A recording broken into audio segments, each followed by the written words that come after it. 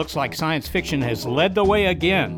But who would have thought in 1966 that the colorful psychedelic film Fantastic Voyage was prophetic, describing future medical science? We can reduce anything down to any size we want. People, ships, tanks, planes. We can shrink an army with all its equipment, put in a bottle cap. In the film, a miniaturized submarine cruises through a human bloodstream on a mission to clear out an arterial blockage. The journey is wild and far-fetched, but it may not be so different from what a new fleet of medical devices could do. Are nanobots the future of surgery? Do we want them to be?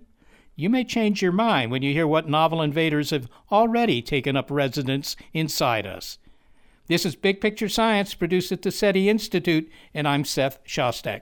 I'm Molly Bentley. In this episode, why our history of going inside the body may have begun with cavemen, the evidence of a world smothered in plastic turns up in human blood, and what it will take to implement a new generation of microsurgeons for their medical missions. This episode is Fantasticer Voyage.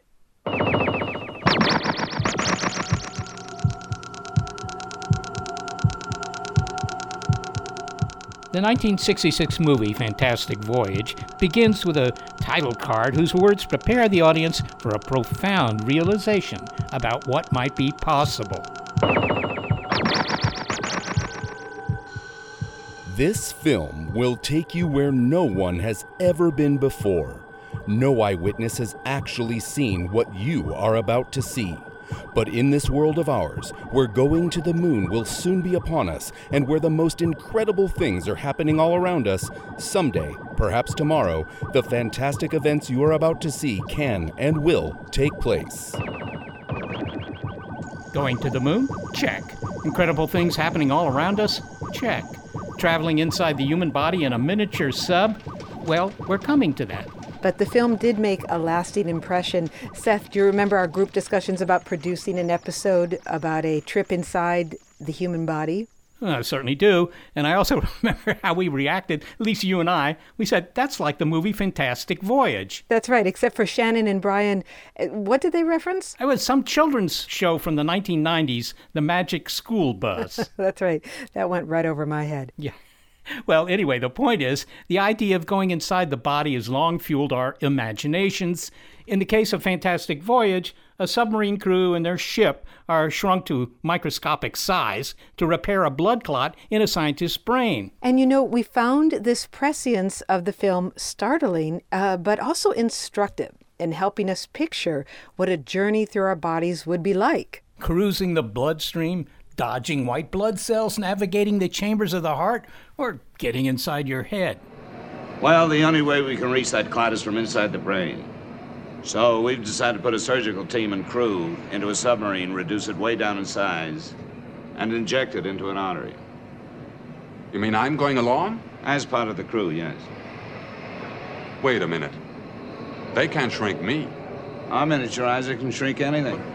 Sounds invasive, and it is. But we have been trying to enter the body for longer than you think. Evidence suggests that brain surgery, for example, was performed in the Stone Age. The earliest interventions were done by cave people who practiced trephination, which was operations on the skull. Ira Rutgo is a surgeon, medical historian, and the author of The Empire of the Scalpel, The History of Surgery. So before we consider micro-sized surgeons, he helps us understand how surgery evolved, beginning when humans first grabbed a sharp rock and sliced into a skull, to modern-day mastery of the scalpel. Ira, the Stone Age surgeons, if you will, practiced trepanning, as you said. And what they did was cut holes in skulls. Could that actually have benefited any of the people who underwent that kind of surgery? It sounds like it's no more beneficial than a hole in the head, but it is a hole in the head. So it is a hole in the head, but let's picture exactly what was going on. So you might have had an individual who was clubbed on the head and had a skull fracture, or they might have even had a mental illness. Whatever the reason was, the shaman was about to do an operation on that individual. They would take a flint or a stone and make grooves in the skull, intersecting grooves, and they would lift out the fragment of skull, in the middle of the grooves. Now, did this work 100% of the time? We obviously don't know because there's no eyewitness accounts. But certainly, it must have been amazing to believe that there were individuals who were comatose from a blow to the head. Let's say they had a blood clot on the brain. The shaman operated on him and brought that individual back to life. I mean, I think there's actually some evidence that it must have worked in some cases because aren't the edges of where they cut the hole, the edges of the hole had healed a bit, so it shows that the patient lived. Absolutely. In fact, what happens when you suffer a skull fracture, there are jagged edges to the skull fracture because it's fresh bone that's been broken. But what's been seen in these skulls that have been discovered that are 10,000 years old, that the edges around some of these repaired skulls had smoothness to them, which then meant that the skull and that the bone was healing, that it was growing, and that the jagged edges were disappearing. In an age where there are all these antibiotics and treatments for viruses and, change your diet or whatever, there are all sorts of treatments that we have, but there still seems to be some area of medicine that can only be treated by surgery. Maybe you could sort of give me an example or two of why that is. Well, certainly, if you define a surgeon as one who practices the art of healing by manual operation, there are things within the body that only can be taken care of by a surgical operation. Appendicitis. You might try and treat it initially with an antibiotic, but over the time, if the antibiotic doesn't work, the appendix has to be removed. Tumors have to be removed. So there are many things within the body that need intervention, that need the surgeon's scalpel to go in there and to remove it. It's as simple as all that. Is that going to stay the case? I mean, I have to say, a couple of years ago, I was giving a talk to a bunch of surgeons. I think they were plastic surgeons, but whatever. In order to be provocative during the dinner, I said, look, all these things that you're worried about now, removing tumors and so forth, I mean, we'll fix that at a molecular level within the next 50 years, and surgeons will just, be an historical artifact. And I remember the guy next to me put down his knife and fork and he said, yes, but there's always trauma. There's always Highway 101. And that struck me. And that's all true. We have higher rates of trauma and accidents in the United States than ever. It's one of the leading causes of death. So, yes, you're correct. There has been a major transformation in surgery over the last, I would say, 3 decades, 30 years, meaning that we now have same-day surgery, we're using smaller incisions, patients go home the same day, if not only 1 or 2 days later, they're back to work or doing whatever they need to do within a matter of a couple of days, if not a couple of weeks. So that has transformed surgery. So surgery itself is certainly less, if that's the correct word, less than what it used to be, but the need for surgery still exists. Yeah. You don't see that stopping. I don't see that stopping either, but I would just sort of wonder. Well, your book emphasizes that modern surgery, which I believe you date to roughly the 1930s, required 4 major science advances to really become the highly regarded and useful treatment it is today. Maybe you can tell us those 4, steps that science needed to make before you could have the kind of surgery that we have today, where the results are mostly positive. It's a very simple answer. To be able to do an operation, a safe and effective operation, you need 4 elements. The surgeon needs 4 elements. The first is an understanding of human anatomy. You need to have a roadmap. You need to know where you're going. Second is you have to be able to control bleeding, because if you're operating on somebody and you know the roadmap, but the blood is flooding the pathway, you still don't know where you're going. Third is anesthesia. The patient can't be writhing on the table and moving around all over the place. They need to be able to have a pain-free experience. Fourth is antisepsis. And antisepsis is, in terms of probably the most important thing, because you can't do an operation and have infections. So let's just go over the numbers or the years real fast. Anatomy and stopping bleeding were sort of known about by the 16th century. However, However, and this is the key thing, for another 300 plus years, we had no anesthesia or no antisepsis. Anesthesia came about in the mid-19th century, and antisepsis occurred or was accepted, let's say, by the 1890s. So really not until the 1890s were the four elements in play. And once they were in play, you needed another 2 or 3 decades to get to where you would call it modern, and modernity took over. So we're really looking at surgery, at least in my mind, as a modern thing which occurred maybe 100, 110 years ago. That's all. Was there any class of surgery that suddenly bloomed, if you will, because of the fact that we didn't have these roadblocks anymore? Well, class is a very large term in the world of surgery, but yes. And the answer was that prior to the development of the 4, what I call elemental foundations, they could never operate on the abdomen or on the chest. So the first, I don't like the word major operation and minor operation. To me, all operations are major. But having said that, the first operation that came about after the 4 elements were accepted, appendectomies for appendicitis. And there was a huge amount of appendices that were taken out, certainly by the 1920s and the 1930s. It became the most common operation in America. You know, the invention of anesthesia, if you will, I guess it was as much a discovery as an invention. But in any case, when they were using laughing gas or whatever, what would it have been like to be on the table for a surgeon, say, in 1800 before we had any anesthesia? It was obviously a very scary experience, and we have to be very careful when we talk about surgery. We always talk about surgery as you and I know it in 2022. Now we're talking about surgery in 1800. To begin with, there were not nearly as many surgical operations being done for any number of reasons. Pain. People would die after an operation because they would get an infection and sepsis. So it was a horrible experience. Patients had to be held down. They would need 2 and 3 people to hold their limbs while they're getting operated on. Most of the operations before these 4 elements were really operations on things that you could see on the body. Tumors, a breast tumor, an amputation of a limb, amputation of a finger. It was things that an individual, in this case the surgeon, could see. Those were the operations that were being done. All this, of course, with the patient writhing on the table from the pain of the scalpel. Yeah, that's amazing. I mean, when you talk about how 130 years ago somebody operating on you didn't even feel any obligation to wash their hands before they... No, I mean, there's a very famous story. I can explain the story about James Garfield, a president of the United States. So the president of the United States is assassinated. He was president in 1881. It's when he was inaugurated in March.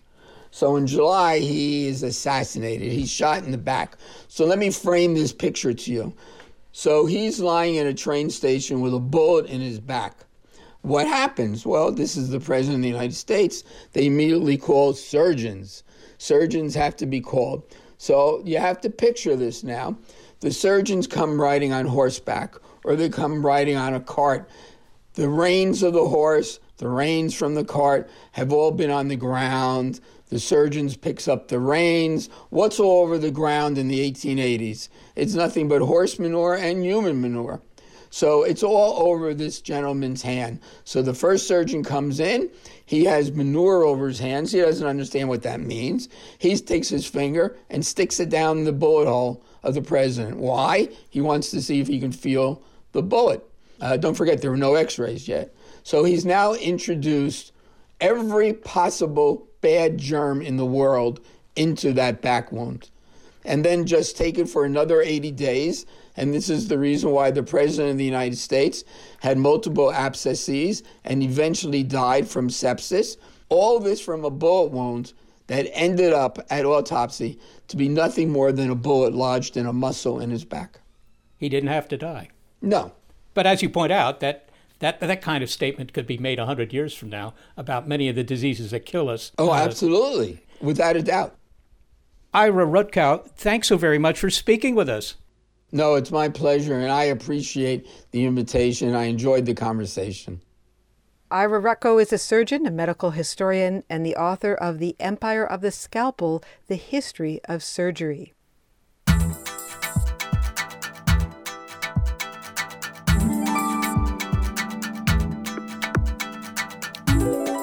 Surgeons are not the only ones making incursions into bodies. We now have evidence that man-made invaders are too. So we're talking about plastic particles that are generally smaller than 5 millimeter, but most often, they're much smaller than that. Next, how our plastic-flooded world is showing up in our bloodstream. What we find when we enter a fantastical voyage in this episode of Big Picture Science.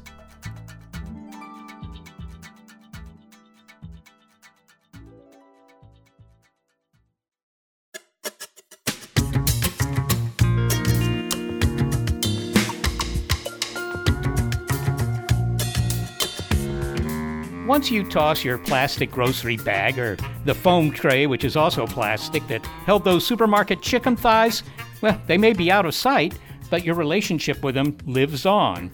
Even if you cut open a plastic bag in your kitchen or whatever, millions of plastic particles will be released in the air. So it's in fact everywhere, these plastic particles. Plastic pollution is one of our most pressing environmental issues. Fish and birds get tangled in plastic litter. Indian elephants have been seen consuming plastic utensils in landfills. But ecotoxicologist Dick Fetak is referring to a plastic menace on a different scale: microplastics. We've found microplastics, that is, polymers measuring less than about 1/5 of an inch, in the bodies of marine organisms. And as we were putting this episode together, scientists discovered microplastics in newly fallen Antarctic snow for the first time. The Vrije Universiteit Amsterdam professor has long suspected where this was going. What about humans? That's the main reason why we targeted the blood, human blood. Dick Fetak and his team have, for the first time, detected microplastics in human blood. They identified 4 everyday plastics in 17 out of 22 healthy blood donors. The study was small, but Dr. Fetak says the results signal a sizable emerging crisis. So it seems we have achieved the successful miniaturization of some man-made objects to a size that permits them to enter the human body. Not how it was done in the movie Fantastic Voyage, with zapping technology that shrank the atoms of the submarine. Instead, the sun's ultraviolet radiation and the abrasion of wind and water broke things down for us. And, of course, it was an accidental miniaturization, not something we would have wished for. Micro-sized plastic particles you can actually see with the naked eye, but most of it's invisible. So we're talking about plastic particles that are generally smaller than 5 millimeter, but most often, they're much smaller than that. Let's say 1 micrometer. You can compare that with a human blood cell, for example, which is about 7-8 micrometer. Dr. Michaels, the channel is getting awfully narrow. Yes, we're entering a capillary. The wall's transparent. It's less than 1/10,000th of an inch thick and porous. You mind letting me in on what's going on out there? Oh, it's just a simple exchange, Mr. Grant. Corpuscles releasing carbon dioxide in return for oxygen coming through on the other side. Oxygenation. So now, mixed in the plasma of our blood, along with red blood cells, white blood cells, and platelets, are microplastics. Here are the 4 common polymers Dr. Fetak found: polystyrene, used in food packaging and disposable cutlery; polyethylene, which makes those supermarket bags; polyethylene terephthalate, or PET, used for soda and water bottles; and PMMA, polymethyl methacrylate, a transparent plastic used in smartphone screens and dental implants. Studies have shown that plastic can be harmful to human cells. But what are the health consequences of microplastics coursing through our bloodstream and potentially lodging in our organs? Dr. Fetak says we don't yet know. But remember, pieces of plastic don't decompose. They just get smaller. It fragmentates in smaller particles, but it doesn't decompose into its original elements. So fragmentation means that any plastic item, whether it's debris or it's in your house or your furniture or whatever, in principle can generate micro nanoplastics. This is kind of a naive question, but I'm going to go forward with it. If I drink from a plastic bottle or a plastic cup, I don't taste or feel like parts of the bottle are disintegrating in my mouth. I don't feel these plastic particles in my mouth. No, but I think you have to put that in a broader perspective. We live in a multi-particle world. So you breathe in and you eat all the time, drink also all the time particles. I can't see any difference with plastic particles. This is something that happens all the time. I wonder if you could describe for us the route that these particles take from our inhalation or our ingestion and how they get into the bloodstream. So if you could just give us a picture, what does the journey look like? So if you look at the lung, you inhale them, you can see that most of these plastic particles will end up in the mucus layer and you will cough them up. And you probably will ingest them, you will swallow them. The very small ones are the ones that are capable to penetrate very deeply inside the lungs, and there they can cross the lung-blood barrier, in fact, enter your circulation. So that is one pathway. The other pathway is via the ingestion, so you swallow these particles with food or you drink them. They end up in your intestine, and only a very small fraction of the smaller particles is capable of crossing these epithelium barriers. They're so small, they have no problem doing that. And that's how they pass into the bloodstream? Yes, the very small ones can do that.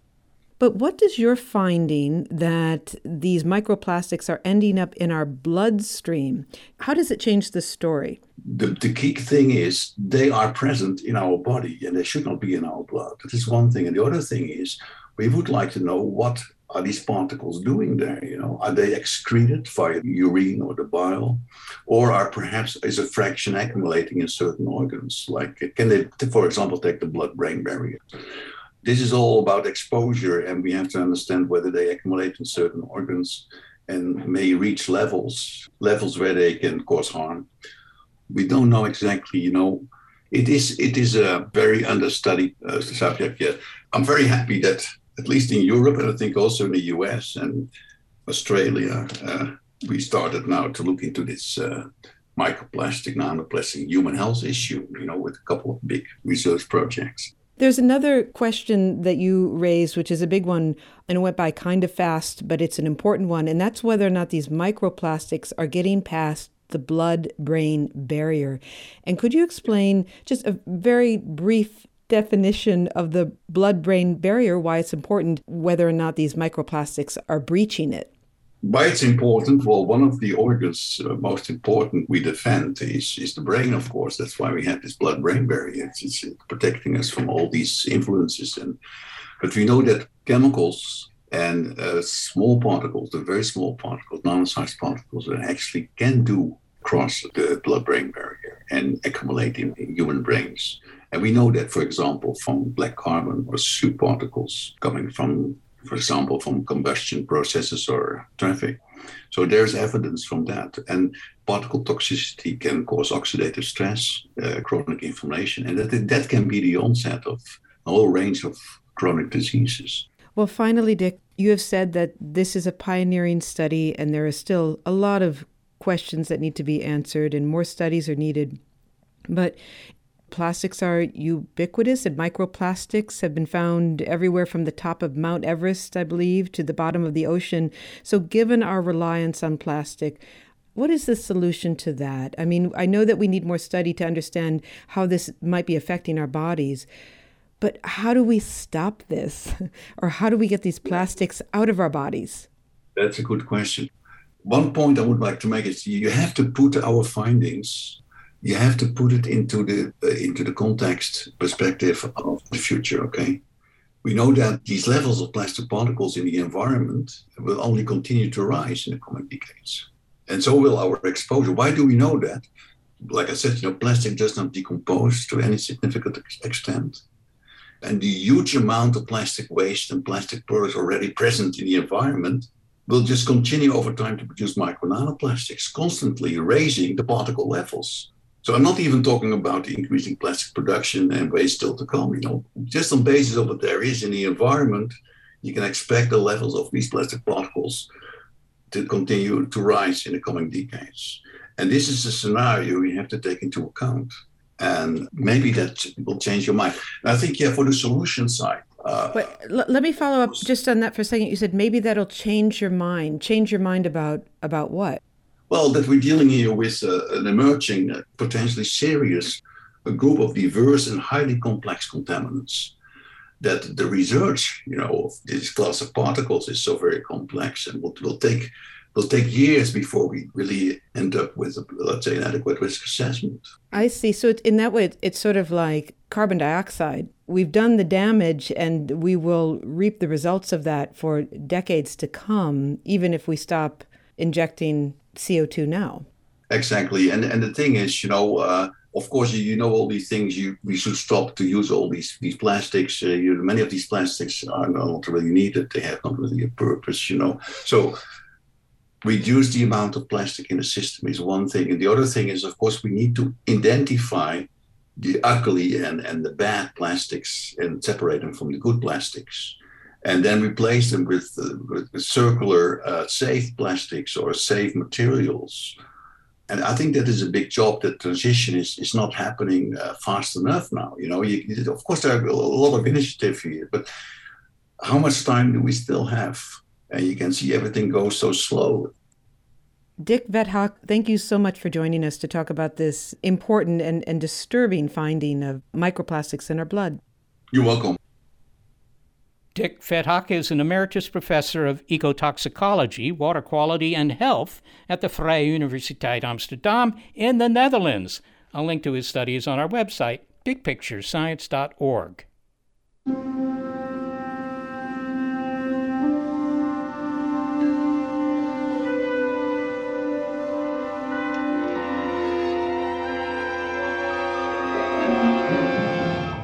Well, Seth, I just found this such a shocking subject, the idea that microplastics are in our blood, consequences to living in a disposable world.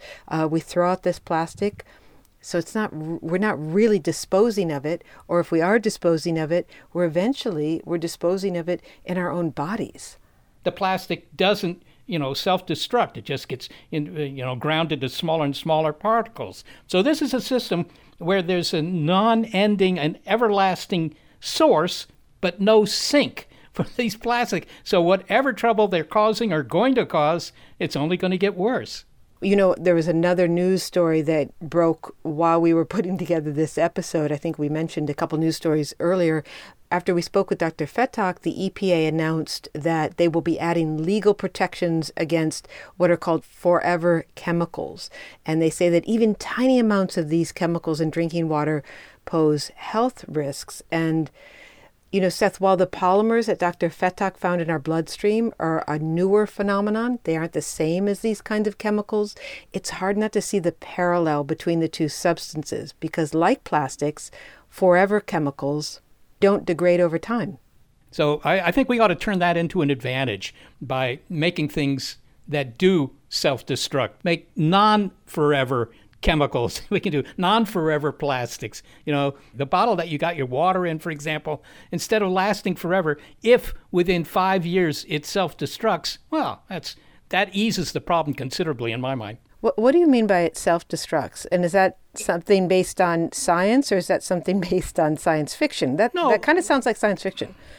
No, but science fiction is, if you're going to define science fiction as anything we haven't developed yet, then it's science fiction. But it's certainly not impossible. And in fact, it has been done in certain circumstances to make, materials that self-destruct, right? That eventually turn into powder or they turn into a different kind of chemical or they just, dissipate in some way. So that to me sounds like the answer here. It's not that we're going to be using fewer materials in the future, but what we need are materials that don't accumulate and cause problems. What if the answer were using fewer materials? Recycling, there's an old idea that we could bring into this. We don't need to buy a new bottle every time we want some water. We can You know, there was someone I worked with once, this is a long time ago, that brought his lunch in a plastic bag and used the same plastic bag, I think it was a cookie bag, used the same plastic bag for his lunch for years.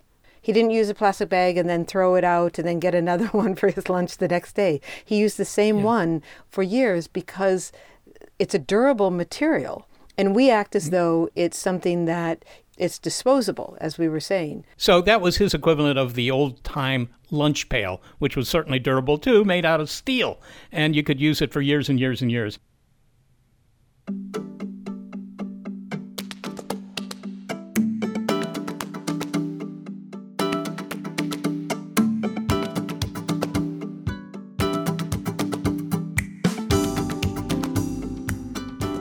A new toxic menace is showing up in our bodies. Maybe it's time to summon a fleet of helpful invaders to chase them down. So after you swallow it, it can be quickly deployed in your body, and after the surgery in a couple of hours, then it can be quickly removed.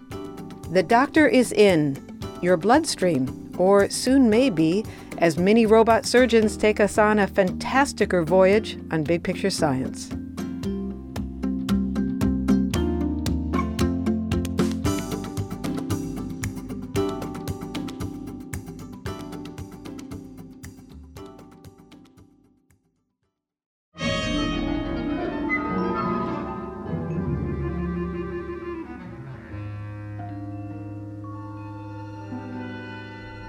In Fantastic Voyage, a miniaturized submarine and its crew of diminutive scientists has to face off against a blood clot in a man's brain. Can they navigate to the injury site and remove the blockage with a laser?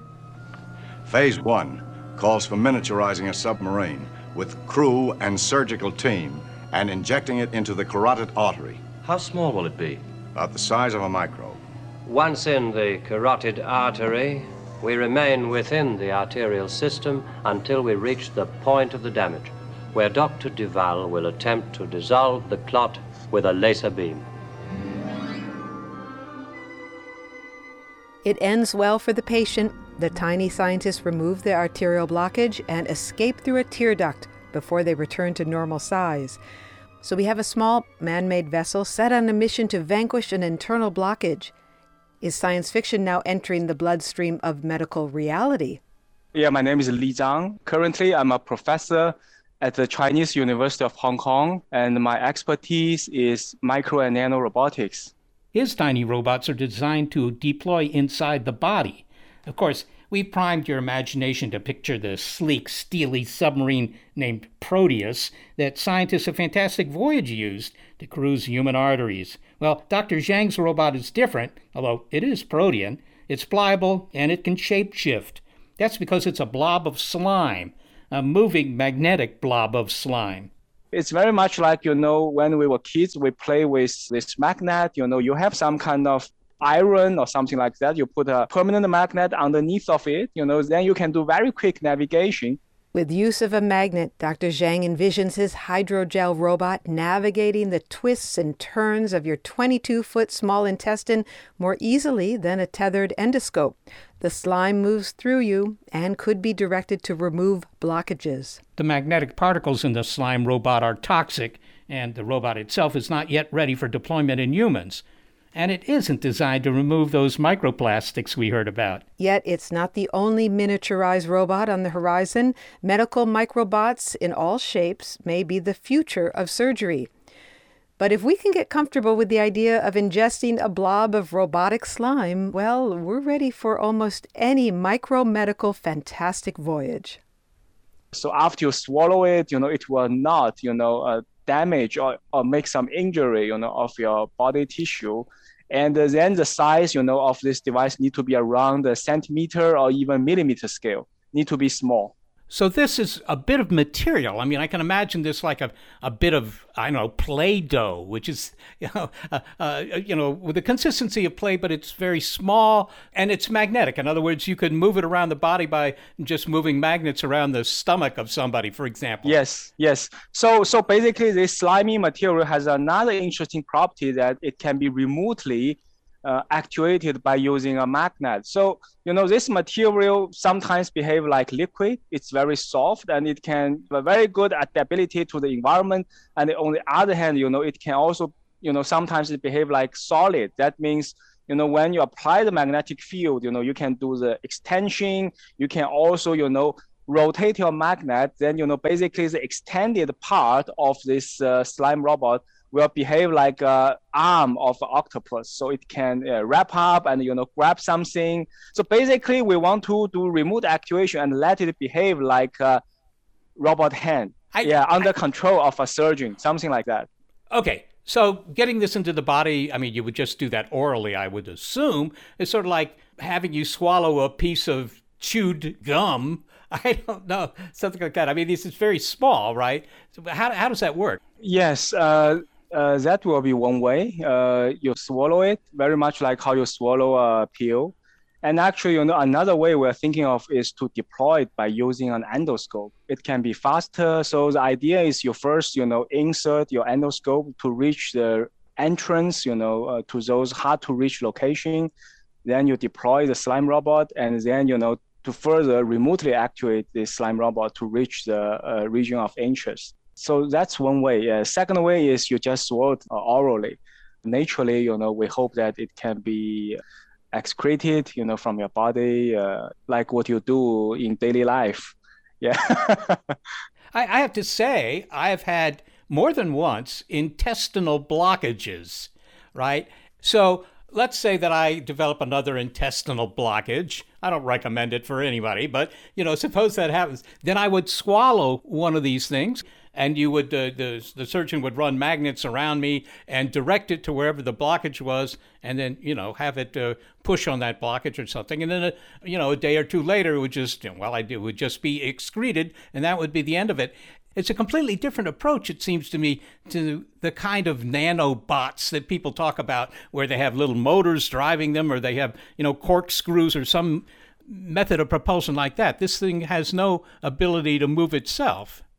Yeah, I mean, you're totally right. I mean, there's no motor, it has no fixed shape, but, that's actually the one advantage because it can be deformed to any shape as you want, very much like macro scale amoeba, this microorganism which you can see in the lake. And anyway, that amoeba also a very kind of intelligent small organism. Sometimes it can even go through your nasal, the channel to your brain. Mm-hmm. So so again, it's because of high adaptability to the different environment. I mean, our slime robot, the goal is to design with a high adaptability to different environment. I think I'd rather have one of these guys in my body than one of those, long snaky type things that they work up through your mouth or some other body cavity, and have it. Yeah, because, when you use traditional tools, it can easily, distort your lumen and you will feel discomfort. Very clear. So you need sedation or so how do you call it? Kind of drug. Yeah. So keep you calm. Yeah. So Lee, can you say anything about what the material is? I mean, what are you using here for your slime robot? Yeah, sure. The material for the slime robot is rather simple. It basically has three components. One is called PVA, polyvinyl alcohol, and the second part is borax. So basically, when you mix PVA solution with the borax, then it will form this kind of gel-like material. It will change from the watery-like solution to the gel, when you mix these two, solution together. Then, in order to make it has response to the magnetic field, then we put, the magnetic particle into it. Okay, so you put just powdered iron or something like that into it? It's not iron. Iron is not strong enough. It has a lower response to the magnetic field. We use this so-called neodymium, this magnet. They use alloy. Yeah, kind of alloy, so which has a very strong response to the magnet. But the problem that it has a higher toxicity. So that's the reason we also coat some kind of silicon dioxide, to make it inert. So it's not just some kind of neodymium particles. So we actually do some coating to make sure that this material will not diffuse out inside your body. Okay, can I just ask, I mean, are there any other possible applications for this? I mean, I would think that in a building, I mean, I don't know, you get blockages in copper pipes. Maybe you could use something like this for that too. Yeah, it's also a good question. Yeah, so we were actually inspired, from this movie Venom. I guess many of you watched that movie before.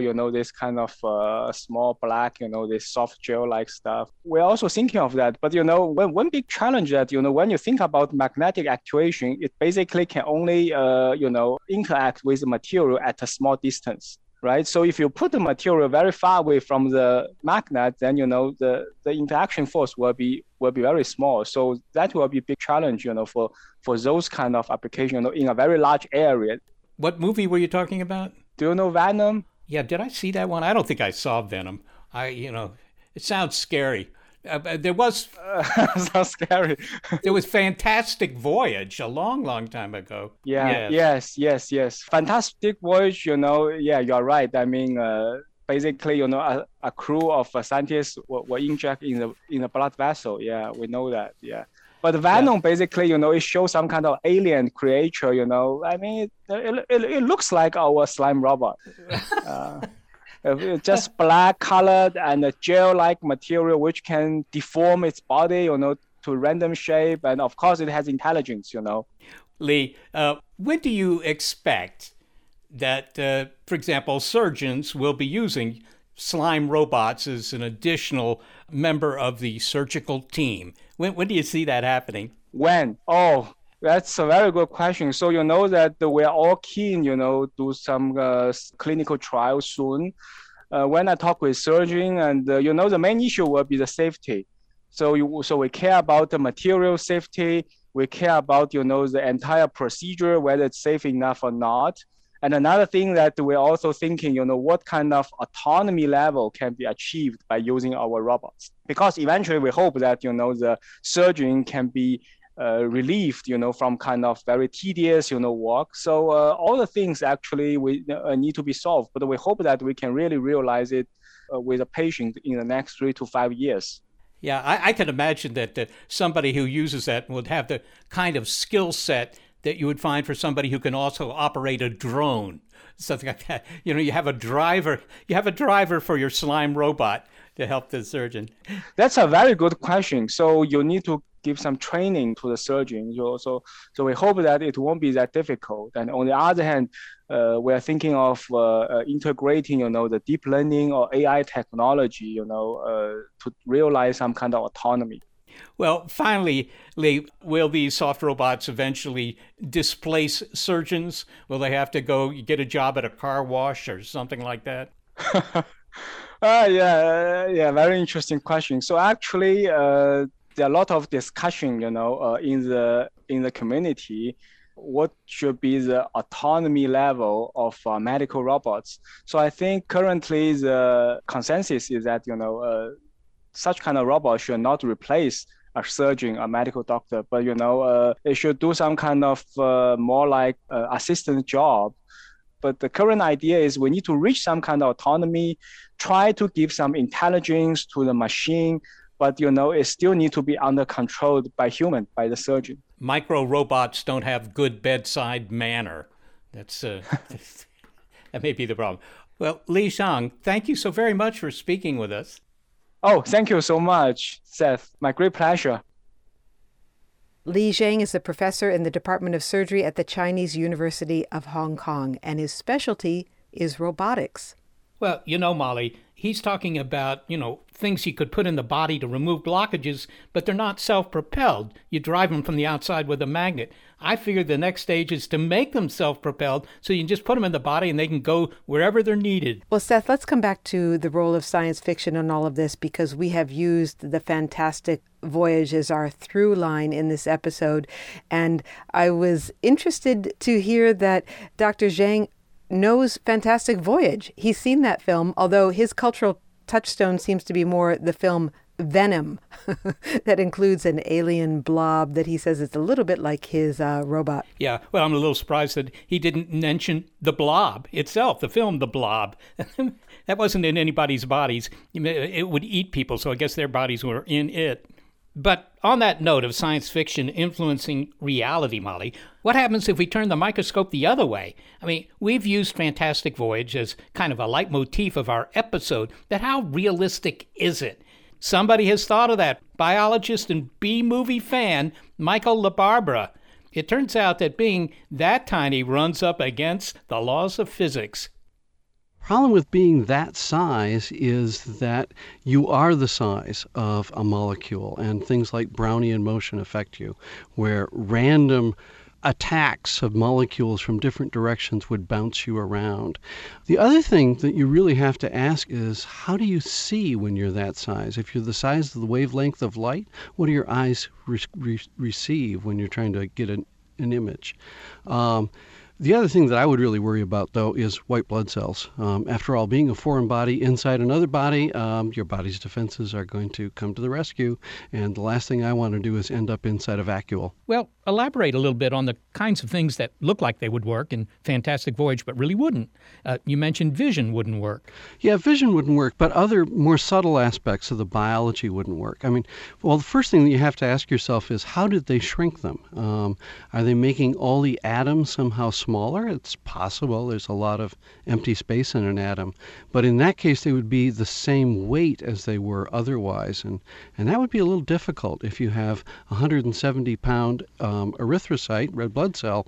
It's going to go crashing through the wall of that artery, and that's going to be the end of it.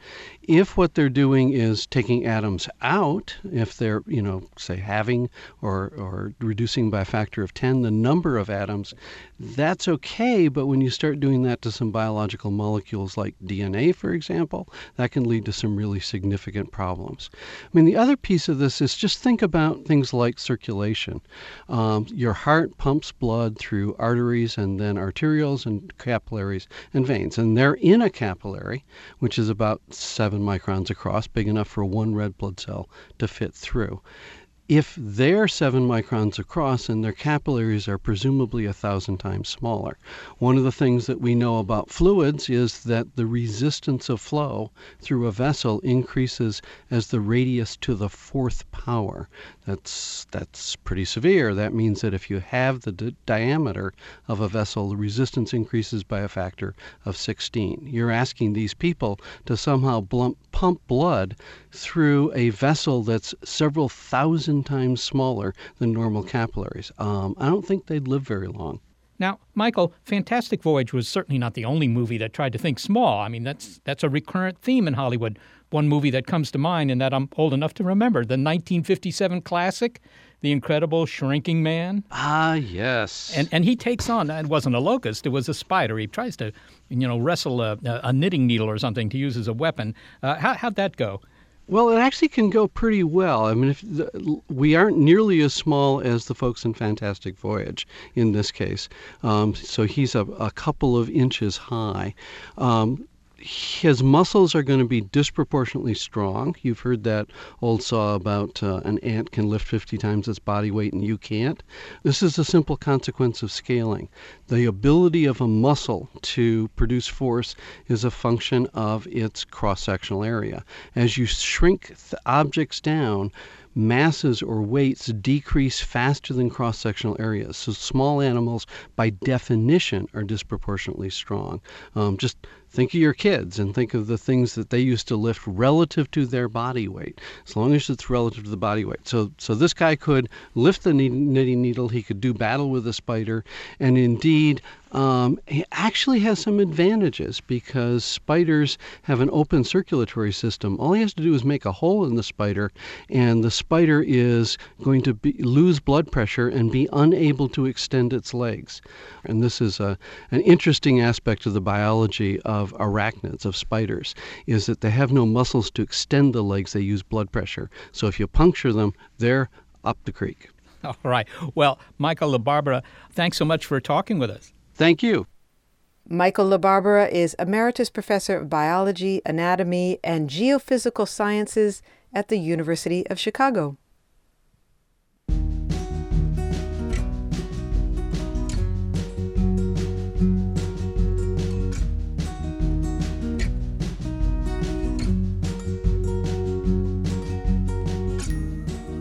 Well, Well, this show is made possible thanks to the outsized abilities of senior producer Gary Niederhoff and assistant producers Shannon Rose Geary and Brian Edwards. I am the executive producer of Big Picture Science, Molly Bentley. Thanks also to financial support from NASA.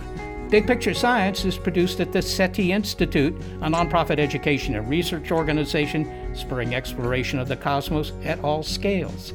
I'm the Institute's senior astronomer, Seth Shostak. Also, a big thanks to our listeners and our Patreon supporters. Original music in the show by Dewey DeLay and June Miyake. This episode of Big Picture Science that looks at the big medical possibilities of going small is called Fantasticer Voyage.